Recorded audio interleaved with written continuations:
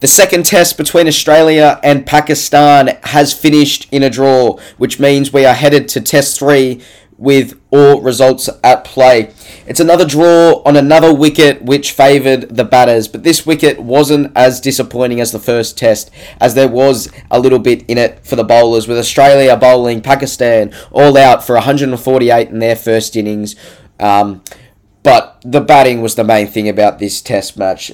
This test match was a much better contest than the first test match, with all 3 results still being in play heading into day 5, with many pundits predicting an Australian win, with them only needing 8 wickets on the final day, and Pakistan needing 350 runs to win. And if they were to bat out a draw, they would need to bat out the second most overs in a 5th day of a test match to ensure that they got a result from this game. And didn't they what? They batted superbly in that final innings, led by their captain Babar Azam, who made 196, falling 4 runs, agonising short of what would have been a double century for the ages. For the Australians, the first innings is where all the batting was done. Usman Khawaja got that 100, which he missed out on in the first innings. And this one was a little bit sweeter, with it being in the hometown of the Khawajas in Pakistan, being where he grew up for 10 years of his life before he moved to Australia. And what a moment it was to see him bring up the 3 figures, and you could tell how proud he was. And everyone got around him. The one thing which we all wanted on this tour was Usman Khawaja to do well, and he has done that, just that, falling short in the first innings and then making 160 odd in the second innings. Steve Smith did well with the bat in the first innings again, but he failed to capitalise on what was a very good start and go all the way to the 3 figures. Alex Carey fell 3 runs agonisingly short. 7 runs agonisingly short to his first test match 100, falling for 93 late on day 3, looking to push and try and get the 100 before the close of play. So that was really disappointing to see, and you could see how much he wanted it when he got dismissed and he was walking off the field.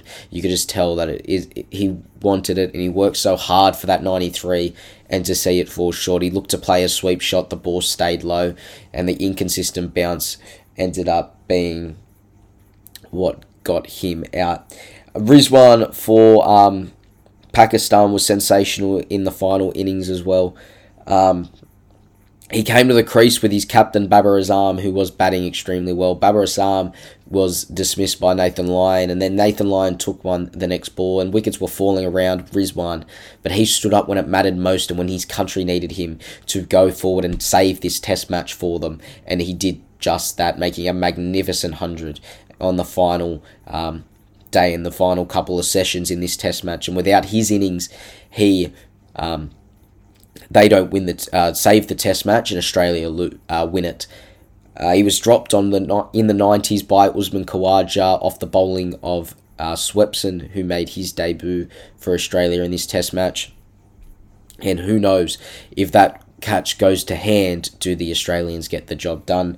I mentioned Mitchell Swepson made his debut, and it was so good to see Mitchell Swepson officially make his debut for the Australian Test side. He's been in and around the squad for a very long period of time.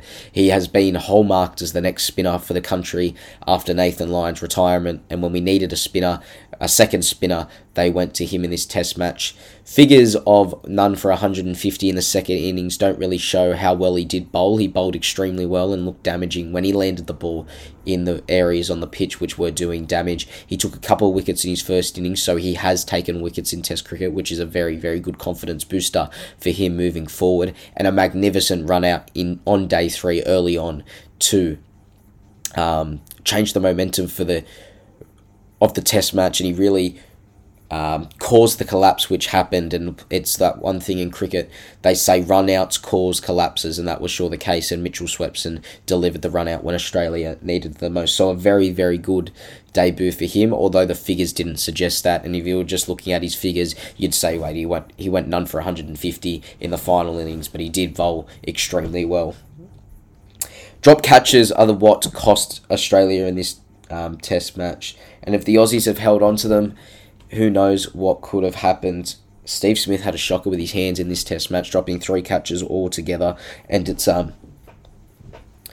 so disappointing because we know how good Steve Smith is in the field, and he's probably one of our best fielders. So to see him drop 3 chances is disappointing. He dropped Shafiq, who then went on to make 96. And Usman Khawaja dropped Rizwan, as I said, in the 90s with only 7 overs to go, which would have seen bowlers trying to block out the Test match. The big question mark now remains around Nathan Lyon and his ability to win a Test match for Australia.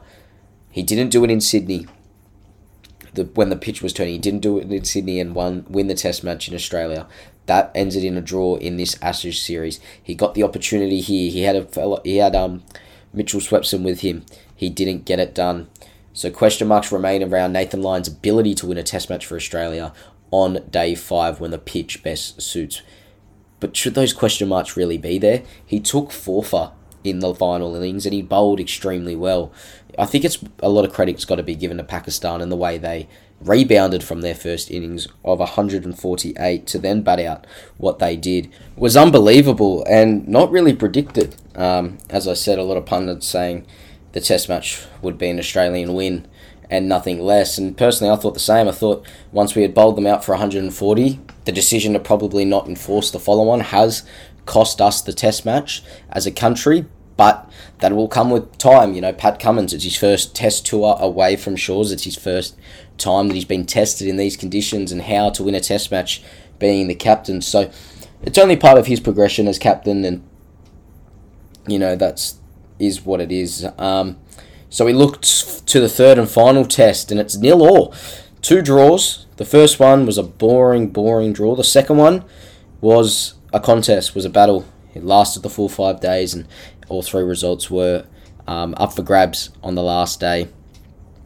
Look, Australia got to surely win this final test, but who knows? The way Pakistan are going, the way they are playing, the cricket they are playing, and they have the potential to play, is obviously causing the Australian bowlers a bit of panic.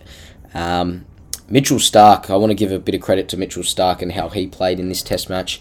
What he did with the reverse swinging ball in that first innings when they bowled Pakistan out for 148 proves the world-class player that he is. And it was fantastic to see. You know, he was on a hat-trick at one stage, I do believe, and he just absolutely skittled the Pakistani batsmen and had them bamboozled.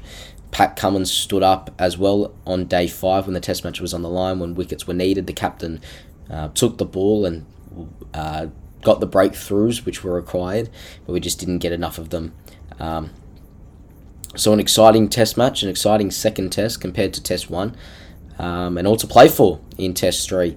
An exciting Test match I'm hoping for a Test match which the wicket produces a bit for the bat and the ball, and we get a result, we get a win or a loss, whether it's a loss for Australia or a win.